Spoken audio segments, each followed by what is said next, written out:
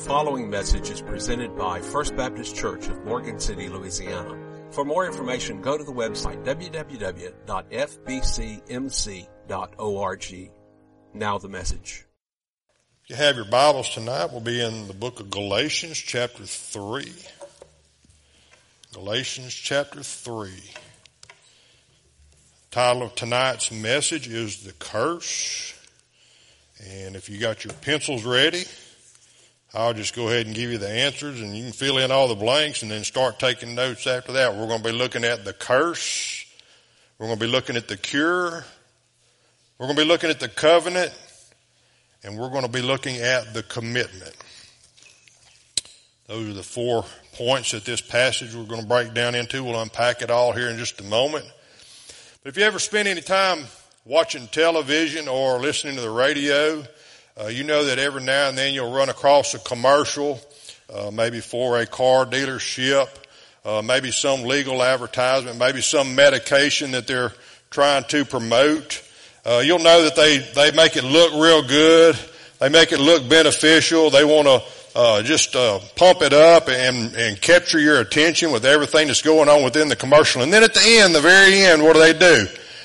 Here come the side effects. All that gibberish that you can't understand. Why? Because they don't want you to know what the side effects are if it's a medication, because you'll never purchase and take the thing. I mean, they want to put all the legal requirements at the end, and they want to put it in a speed at which you probably can't understand. Obviously, I'm not qualified to do something like that. Most of you know that I don't talk fast. I know a lot of other people around here that are like that as well. I still have people around here that they'll hear me talk and they'll say, "You're not from around here, are you?" But those disclaimers at the end of a commercial are a legal requirement. They are preventing liability. They are protecting rights. They are separating the ad from the platform, just like all other disclaimers do. It protects, number one, it protects the advertiser. It also protects the customer, the consumer, and it also protects the radio station or the TV station from any legal allegations, being sued for false advertisement, for false information, what have you. But there is requirements on how fast they can do those commercials. And it's not required in all states. Only some states will require it from what I can see. And so if they go too fast, there are some requirements against that prevent that. Sometimes with an audio ad, the disclaimer can be tricky. In print, if you've ever agreed to something on the internet, maybe an Apple upgrade or something like that, you have this little check box down at the bottom, and they put all this stuff in fine print that's about as long as your arm that you can hardly read. And what do? Most of us don't read that stuff. We just click that agree and go on. I mean, we got to have it. We're going to take it no matter what. Whatever happens, happens. All of those things, they're kind of frustrating. It leads us to believe that we are being tricked or duped into something. Maybe they are trying to camouflage or to hide something, or maybe they're trying to add something on at the end that will benefit themselves, but maybe possibly and potentially harm you as well. That is kind of similar to what the Apostle Paul is dealing with here in the book of Galatians, as he's dealing with these Judaizers in these young churches in the area of Galatia. They are saying, yes, salvation is good, but you have to add this onto it as well. It's like this disclaimer that they put on the end of something that you don't understand. There's no way you could possibly meet all the requirements for it. And so as you read through the book of Galatians, as you read through any of the Apostle Paul's letters, and just like in the book of Romans chapter 5 that we looked at this morning, you're going to see a lot of that in tonight's message as well. The Apostle Paul, there's nobody else probably that the Lord could have selected to do what Paul was doing that would understand all of the Jewish requirements and laws and legalities, the loopholes that they had in them. So who better to defend the faith against Judaizers than somebody that knew the law backward? Paul was a professional in the law. He was a Jewish scholar. He was well educated. He was well learned from his youth on up. He was taught the legal requirements of Judaism. So who better to defend against something like that than the Apostle Paul himself? So the Apostle Paul has dealt with several different issues that the Judaizers had brought in. The first one that we looked at in the book of Galatians was the issue of circumcision. The Judaizers were saying that these new converts, these Gentile converts, must be circumcised in order for them to gain all the benefits, the true benefits of God's salvation. And the Apostle Paul says that is just ridiculous. That is not what the gospel is for. Jesus died for one, he died for all. And he has redeemed all of mankind that will come to him by faith. So as you open up your Bibles in Galatians chapter 3, we're going to begin in verse 10, and we're going to read through verse 18, and then we'll unpack it, and we'll talk about those 4 points that I mentioned just a moment ago. Beginning in verse 10, the Apostle Paul says this. He actually says that the law brings a curse. He says, for as many as are of the works of the law are under the curse. For it is written, cursed is everyone who does not continue in all things which are written in the book of the law, to do them. Now the Apostle Paul, knowing the Old Testament well, he's using the book of Deuteronomy. He's using the book of Genesis. He's using the book of Leviticus. He's using all of the things, the 5 books that Moses wrote in the Pentateuch. All of the things concerning the Mosaic law, he is referring to them and using those to defend his case here. It says, cursed is everyone who does not continue in all things which are written in the book of the law to do them, but that no one is justified by the law in the sight of God is evident. So if you go back up to chapter 2, verse 21, this is a verse that we're going to refer to time and time again as we go through this study. He says, I do not set aside the grace of God, for if righteousness comes through the law, then Christ died in vain. He's reflecting back upon that. He says that no one is justified by the law in the sight of God. He says, and that is evident, for the just shall live by faith. Quoting a passage out of the book of Habakkuk. Verse 12, he says, yet the law is not of faith, but the man who does them shall live by them. Christ has redeemed us from the curse of the law. We're getting into the cure here. Having become a curse for us, for it is written, cursed is everyone who hangs on a tree, that the blessing of Abraham might come upon the Gentiles in Christ Jesus, that we might receive the promise of the Spirit through faith. Amen and amen to that. Verse 15, brethren, I speak in the manner of men, though it is only a man's covenant, yet if it is confirmed, no one annuls or adds to it. Now to Abraham and his seed were the promises made. He does not say, and to seeds as of many, but as of one. And to your seed, who is Christ, he explains it plain and clear there. And this I say, that the law, which was 430 years later, he's talking about the time from Abraham to the time Moses introduced the law to the children of Israel, cannot annul the covenant that was confirmed before by God in Christ, that it should make the promise of no effect. For if the inheritance is of the law, it is no longer of promise, but God gave it to Abraham by promise. So let's unpack this a little bit. Let's look at the curse that he's talking about here. If you remember from last week, the Apostle Paul commented that it was almost as if they were under a spell. When he opened up this chapter, of course it was not written as chapter, it was written as one continuous letter. But as we look at it in chapter 3, he wanted to know, who has bewitched you that you should obey the truth, before whose eyes Jesus Christ was clearly portrayed among you? He's saying that you're acting almost like someone has cast a spell upon you. You're acting in a way that is foreign to the gospel.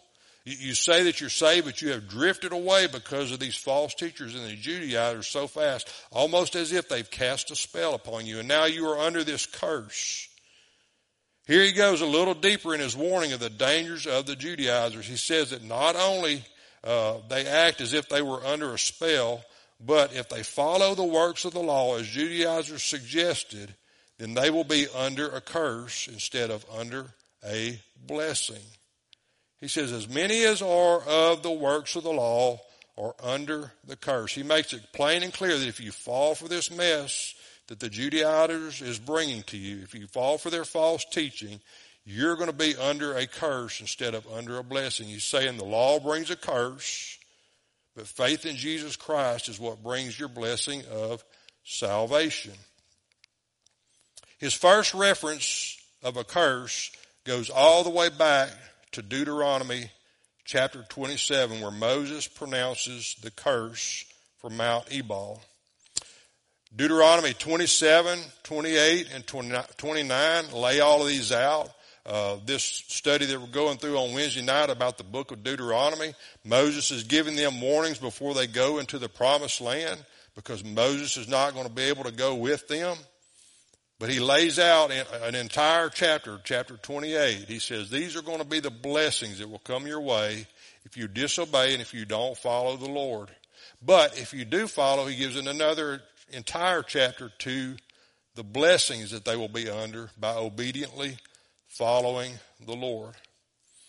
But in this he says, cursed is everyone who does not continue in all things which are written in the book of the law to do them. It's a reference specifically to Deuteronomy 27, verse 26. Paul is simply stating that if you live by the law and consider your justification by your works, if you fail in any one of those laws, you're doomed.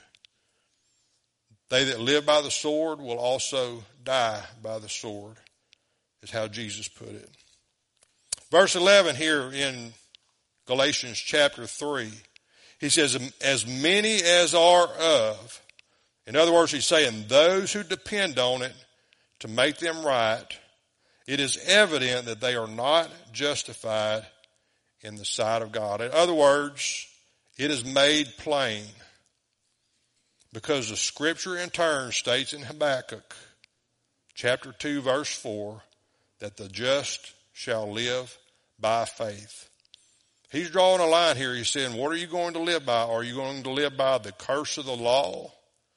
Or are you going to live by the promise that only comes through faith in Jesus Christ? He's making them think. He's making them decide. And as we go through the book of Galatians, like I've said before, this is to prepare you in your apologetics and your witness, dealing with other denominations or religions that promote strict adherence to laws, ordinances, rules, regulations, for them to draw closer to their deity. How do you defend against something like that? He said, look, it's either faith in Jesus Christ or nothing at all. If you depend on your own self to gain eternal life, you're going to fail. Verse 12, he clearly says that the law is not of faith. And here's what the law did. Like I said, God made this covenant to Abraham, and then 430 years later, the law was introduced. What happened in that time span?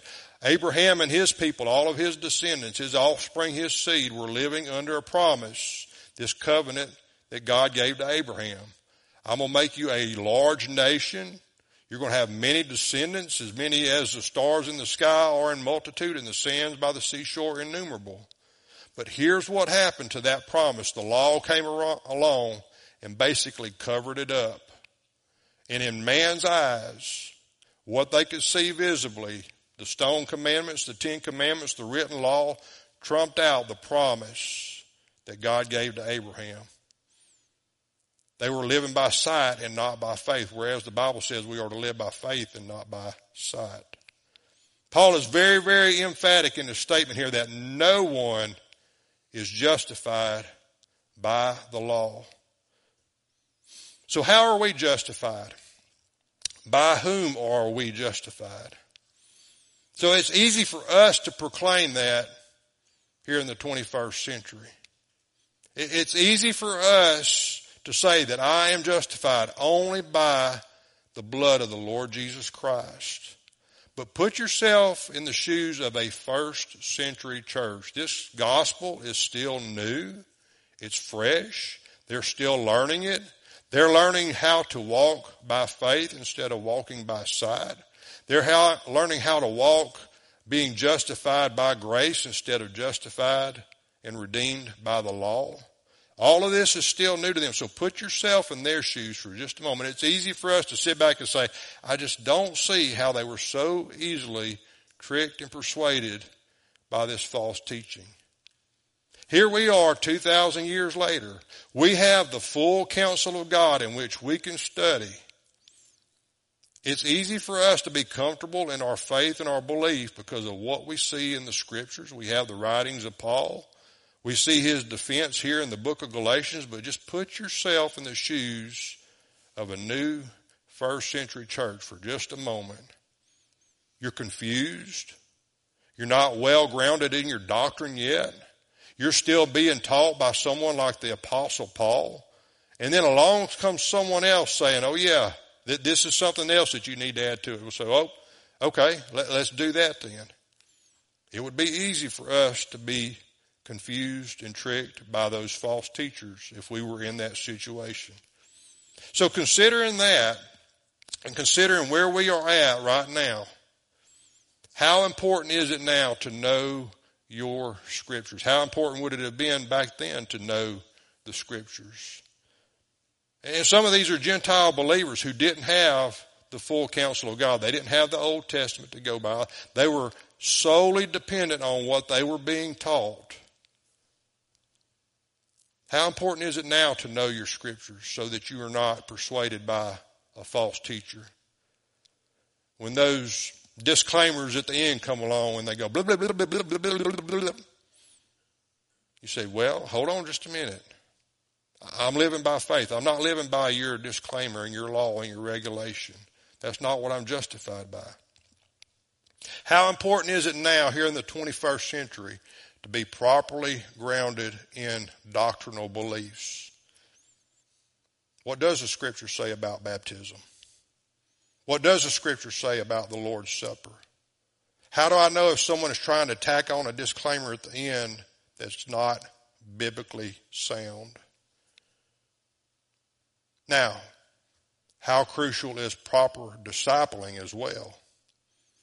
If you want new believers to be grounded in those truths as well, what are we doing to teach them those important doctrines of the faith so that they're not duped, they're not tricked, and they're not persuaded by false teachers? Paul is summarizing it here by saying that there are two methods of justification that a person will live by.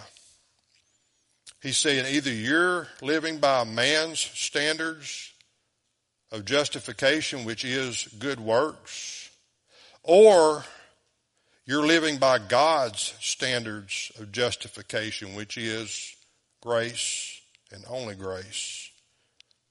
He's saying, are you under the curse or are you under the promise? If you're under the curse, now here comes the cure for it. Picking up in verse 13, he says, Christ has redeemed us from the curse of the law. So the purpose of the law was to reveal sin. It had no power at all to redeem sinners. I'm going to say that again here in just a moment. Christ has redeemed. In other words, he has rescued us through his atoning death.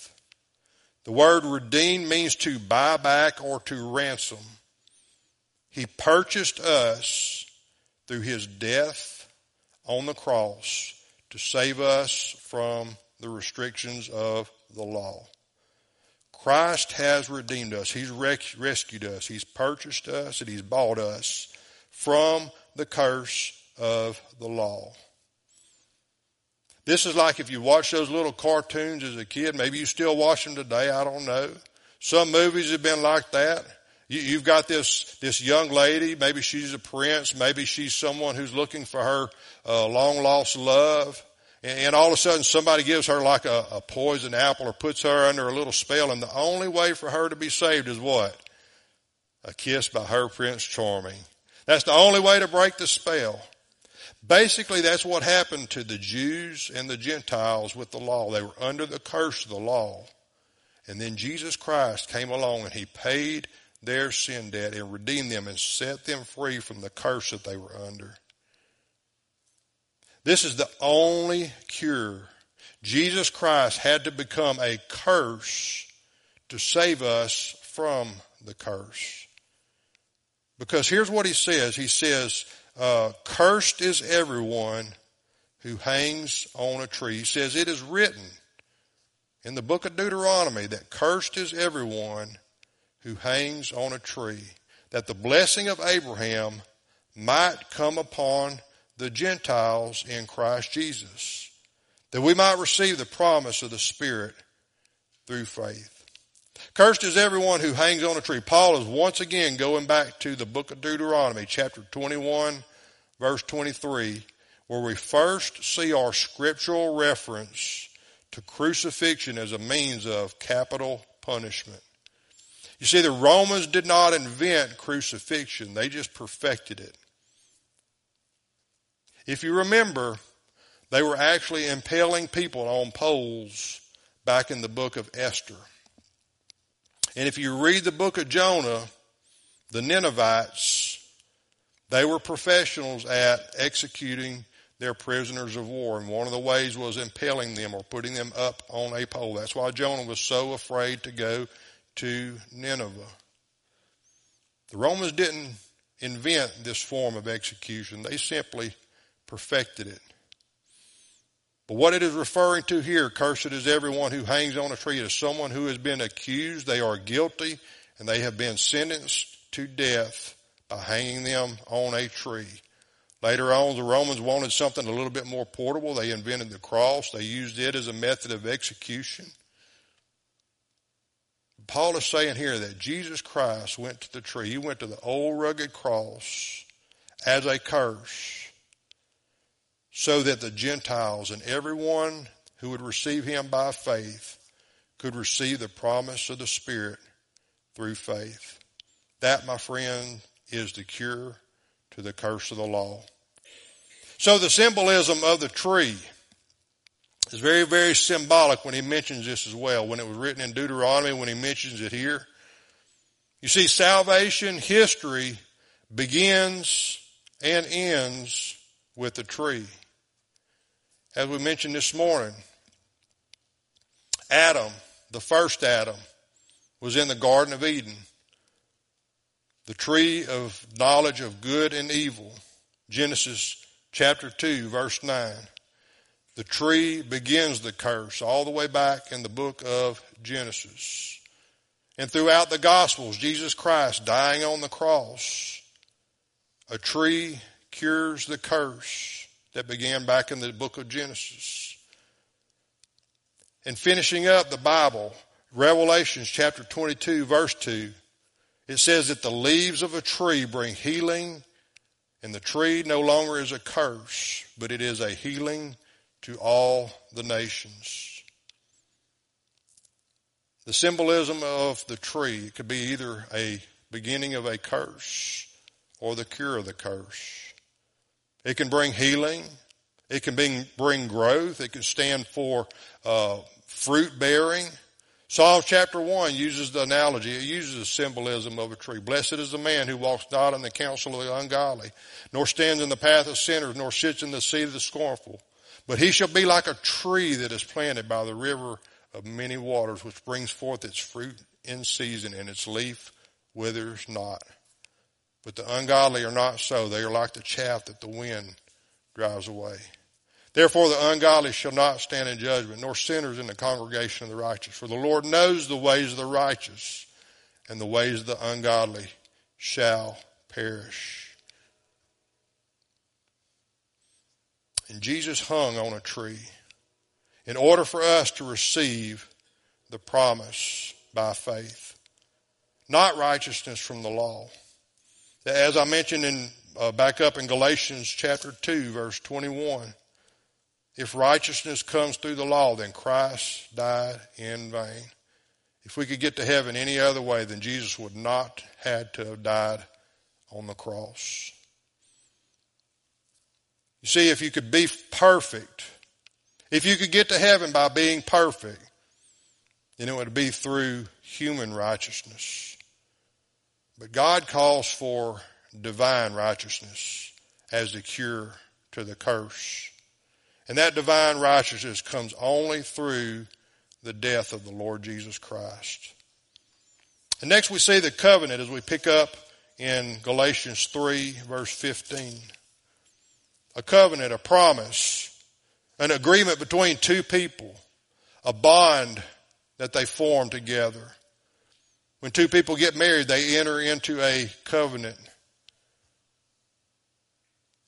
And this covenant that the Apostle Paul speaks of here, using legal terms once again, is this covenant between God and Abraham back in the book of Genesis.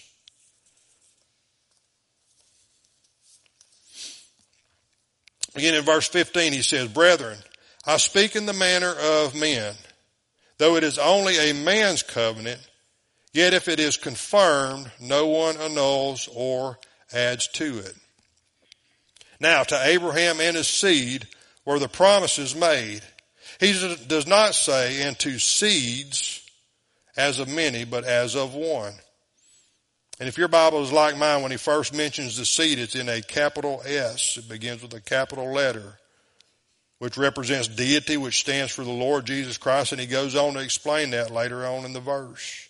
And he says, "And to your seed, who is Christ." The covenant, the bond between two people, the promise that God gave to Abraham. He continues the train of thought that began in verse 14 about the blessing for the Gentiles through Abraham that comes only through faith. Only a man's covenant is what he actually mentions here. "Brethren, I speak in the manner of men," though it is only a man's covenant. So the language here is in reference to a contract or a formal agreement between two people. The point being this, and we see this when he mentions seed versus seeds with a small s, that the agreement or contract was binding and not changed except by the party who made it. No one else could come in and change this covenant or this promise or this contract. The only ones that could change it were the two that originally made it. Another reference to Old Testament scripture here. Paul is linking the Old Testament promise to Abraham to the New Testament fulfillment through the Lord Jesus Christ. This time he goes all the way back to Genesis chapter 12, verse 3 and 22:18, where the Lord says, "And you, Abraham, shall all the families of the earth." You remember the meaning of the word all. All means all, and that's all it means. He says, all the families of the earth. Jew and Gentile is the point that Paul's trying to make here. "Shall all the families of the earth, all nations shall be blessed by you because you obeyed." Is specifically what the Lord told Abraham. When he mentions the reference to seed versus seed, capital S and little s, he is referring to Genesis 13:15 and 17 verses 7 through 8, when the covenant was not just with Abraham, but with his offspring as well. And so in Paul's mind, here's what it meant. It meant that the covenant with Abraham was not over and done with. It wasn't just simply for Abraham's day. It was all the way through, even up to the time of the Lord Jesus Christ. It was also intended to continue into the life of Jesus Christ and the people that he would redeem as well. The Old Testament covenant with Abraham, Paul is now linking to a promise to be received only by faith and not by works of the law. Though it is only a man's covenant, yet if it is confirmed, no one annuls or adds to it. Signed, sealed, and delivered. And in essence, what the Apostle Paul is saying, that's what these Judaizers are doing. They're coming in there trying to add to this initial covenant made between God and Abraham. And he said they can't do it. He said that promise is yours for the taking, and that promise can only be attained by faith in the Lord Jesus Christ.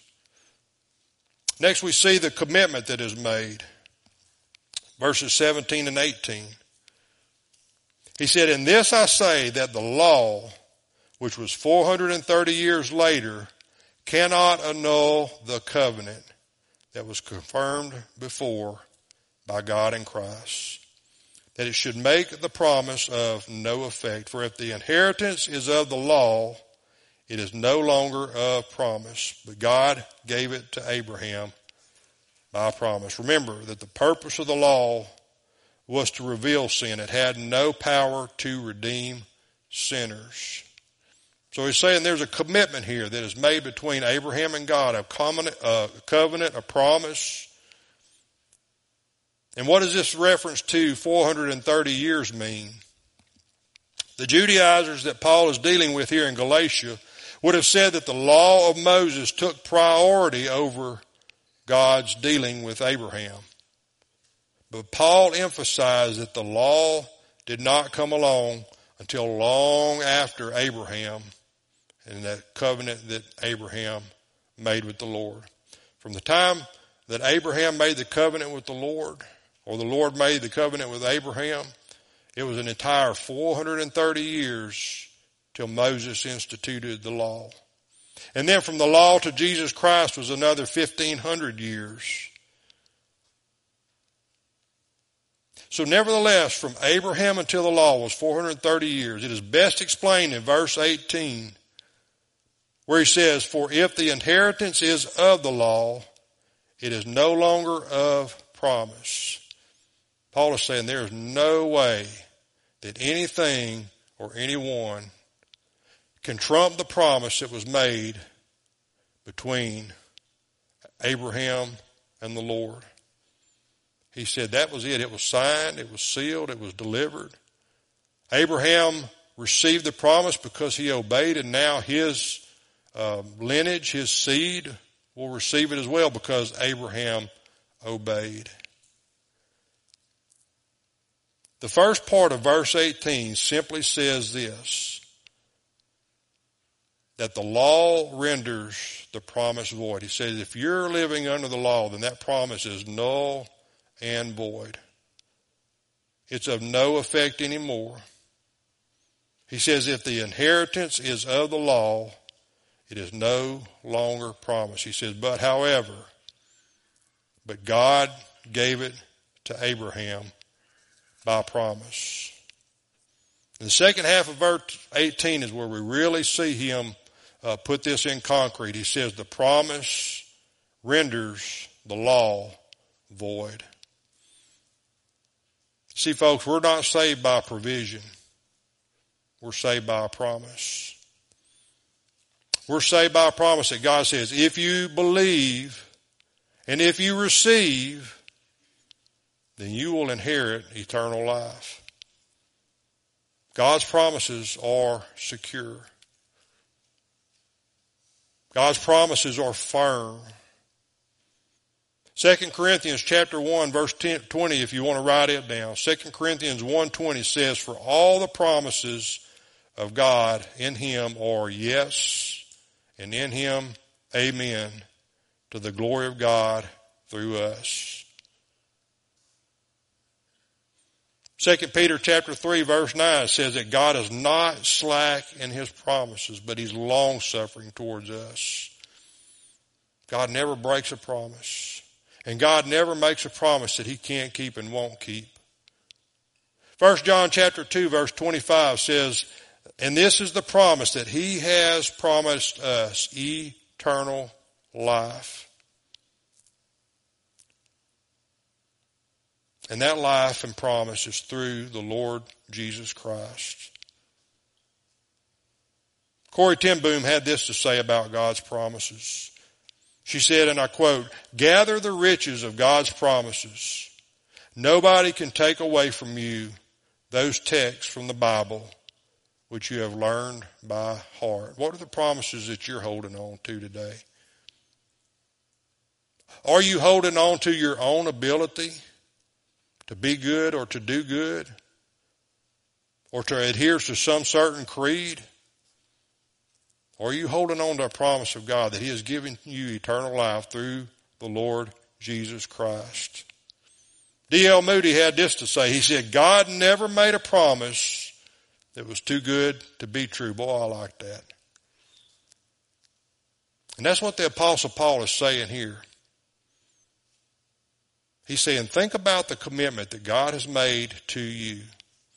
Not only did He promise it 2,000 years before Jesus came, but when Jesus came, He fulfilled each and every one of those Old Testament promises. And while the law could not take away your sin, it only revealed your sin. God sent someone, His one and only Son, to actually remove your sin, to redeem you, to purchase you through His blood. But now what is the commitment that we have to keep up? What is the part that we have to fulfill? As I began to think about that, what is the commitment on our part? How do we go out and fulfill this promise? How do we keep the promise that God made to Abraham alive, that He was going to make him a nation, a kingdom so large that it can't even be counted? Just doing what Jesus said in the Great Commission. Go ye therefore into all the world and preach the gospel. You bring in as many as you can to God's kingdom. You tell them that they can be saved by faith. That God's grace just abounds to everyone who will believe and receive Him. Back up in verse 14, he says that the promise of the Spirit through faith we might receive.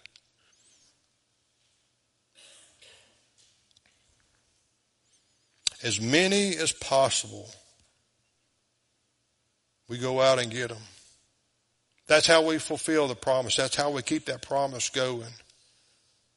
That's how we uphold our end of the commitment. We take it to all the ends of the earth. We take it all throughout Morgan City. We tell people that there is hope, there is a future, there is grace, there is mercy. And God wants to redeem you the same way that He redeemed me. Our commitment to stay true to the gospel, to reach as many as possible. And I still think about that statistic that's in this pamphlet that they gave us. 4.6 billion people are considered unreached. Day 8 of this prayer guide has this to say, that we will reach the lost through commitment. Have you made a commitment to do that? Have you made a commitment to be as active as possible? And I think that's what the Apostle Paul is trying to do here to this church at Galatia. He's saying God is not finished with you yet. If you will stand firm in your faith and your belief, if you will not be persuaded by these false teachers, if you will be actively engaged in Great Commission work, planting churches, sharing your faith, telling others about Jesus, Day 8 says that we will reach the lost through commitment. And it comes along with this prayer. It says, Lord, we praise you for the long-term commitment of missionaries around the world. When disasters strike the nations, our missionaries respond with love and compassion because you have already given them a love for these people. For your glory, we are committed to love people in times of plenty and in times of great need. And it says we recognize that people's greatest need is the gospel, the death, burial, and resurrection of the Lord Jesus Christ to redeem all of lost mankind. And that through our missionaries we are delivering the gospel to the lost. This is our commitment keep us steadfast. Are you living under the promise?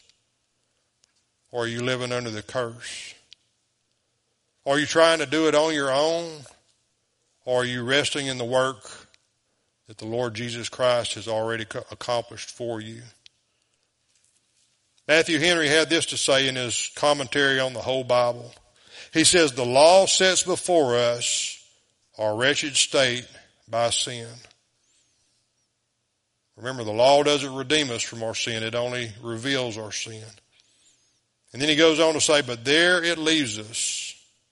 It discovers our disease, but does not make known the cure. That's where Jesus steps in. He is the cure for our disease. Just like we talked about this morning, through that first Adam, all of mankind has been infected with the disease of sin. We've fallen short. We've missed the mark. But the promise of God is this, that if we come to Him by faith, nothing in my hands I bring, simply to the cross I cling. And then God says, that's what I'm looking for right there, is an obedient heart that will trust in me, that will promise to follow me and love me all the days of their life. That's the heart that I can and will do something with. What promise are you holding on to right now? Where is the Lord leading you? That song we sang just a few moments ago, Have Faith in God. Verse 2 said this, it says, wait on the Lord, trust His word, and be patient. Have faith in God. He'll answer yet.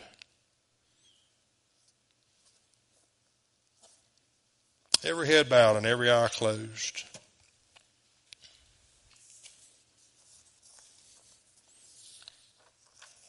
My friends, don't listen to the voices of this world.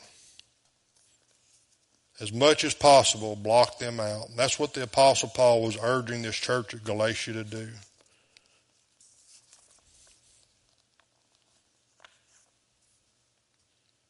All those voices of the world, they're trying to lead you in so many different directions. There's one voice we want to hear. We want to hear that still small voice of the Lord Jesus Christ, softly and tenderly calling us to come to Him and to trust in Him, to fully rely on the work that He accomplished on the cross of Calvary. That old rugged cross, that wretched tree in which He became a curse for us, to cure us of the curse that we were under.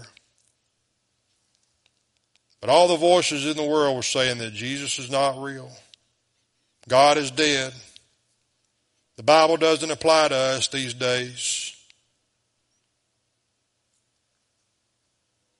Church is full of hypocrites. You name it, those voices are saying so many different things. Don't listen to those voices. But instead, learn how to tune in to what God is saying through His Word. Spend time meditating on those promises. My promise is Psalm 34:8. Oh, taste and see that the Lord is good, and blessed is the man or person, boy or girl, man or woman, who trusts in Him. Folks, right now, that's the story of my life, is trusting in Him one step at a time. It don't add up. It don't make sense. But that's what the Lord told me to do. What is He asking you to do right now? I'm going to ask Nancy to come play just a couple of verses of a closing hymn. I want to give you some time to respond. What is God calling you to do right now? What promise are you holding to? And what is it right now that might be making your faith waver just a little bit? In just a moment when the music begins, whatever you're struggling with, bring it down to these altars and give it to the Lord. and say, God, I don't know what the next step is. I've got voices in my head that are pulling me in different directions. But Lord, I want to clearly hear you and the instructions that you have for my life. Heavenly Father, we just come before you now. We thank you so much for the promises in your word. I know, Lord God, that there may be someone here tonight that's looking for answers. There may be someone right now who's weak in their faith, Lord God. There may be someone right now that really doesn't know what step they need to take. So I pray that you'll speak to their hearts in this moment, Lord God, in this quiet time, in this time, Lord God, where we can reflect on what we've heard. And I just pray, Lord God, that you would touch their heart, that your Holy Spirit would come along beside them, put his arms around them, and let them know that you are with them, just as you promised, Lord God. And we commit this time to you, Lord God, and pray that you do with it what only you can do. And we just ask it in Jesus' name. Amen. The preceding message was presented by First Baptist Church in Morgan City, Louisiana. For more information about a relationship with Jesus Christ or about First Baptist Church, including contact info, go to the website www.fbcmc.org. Thank you for listening, and may God bless you.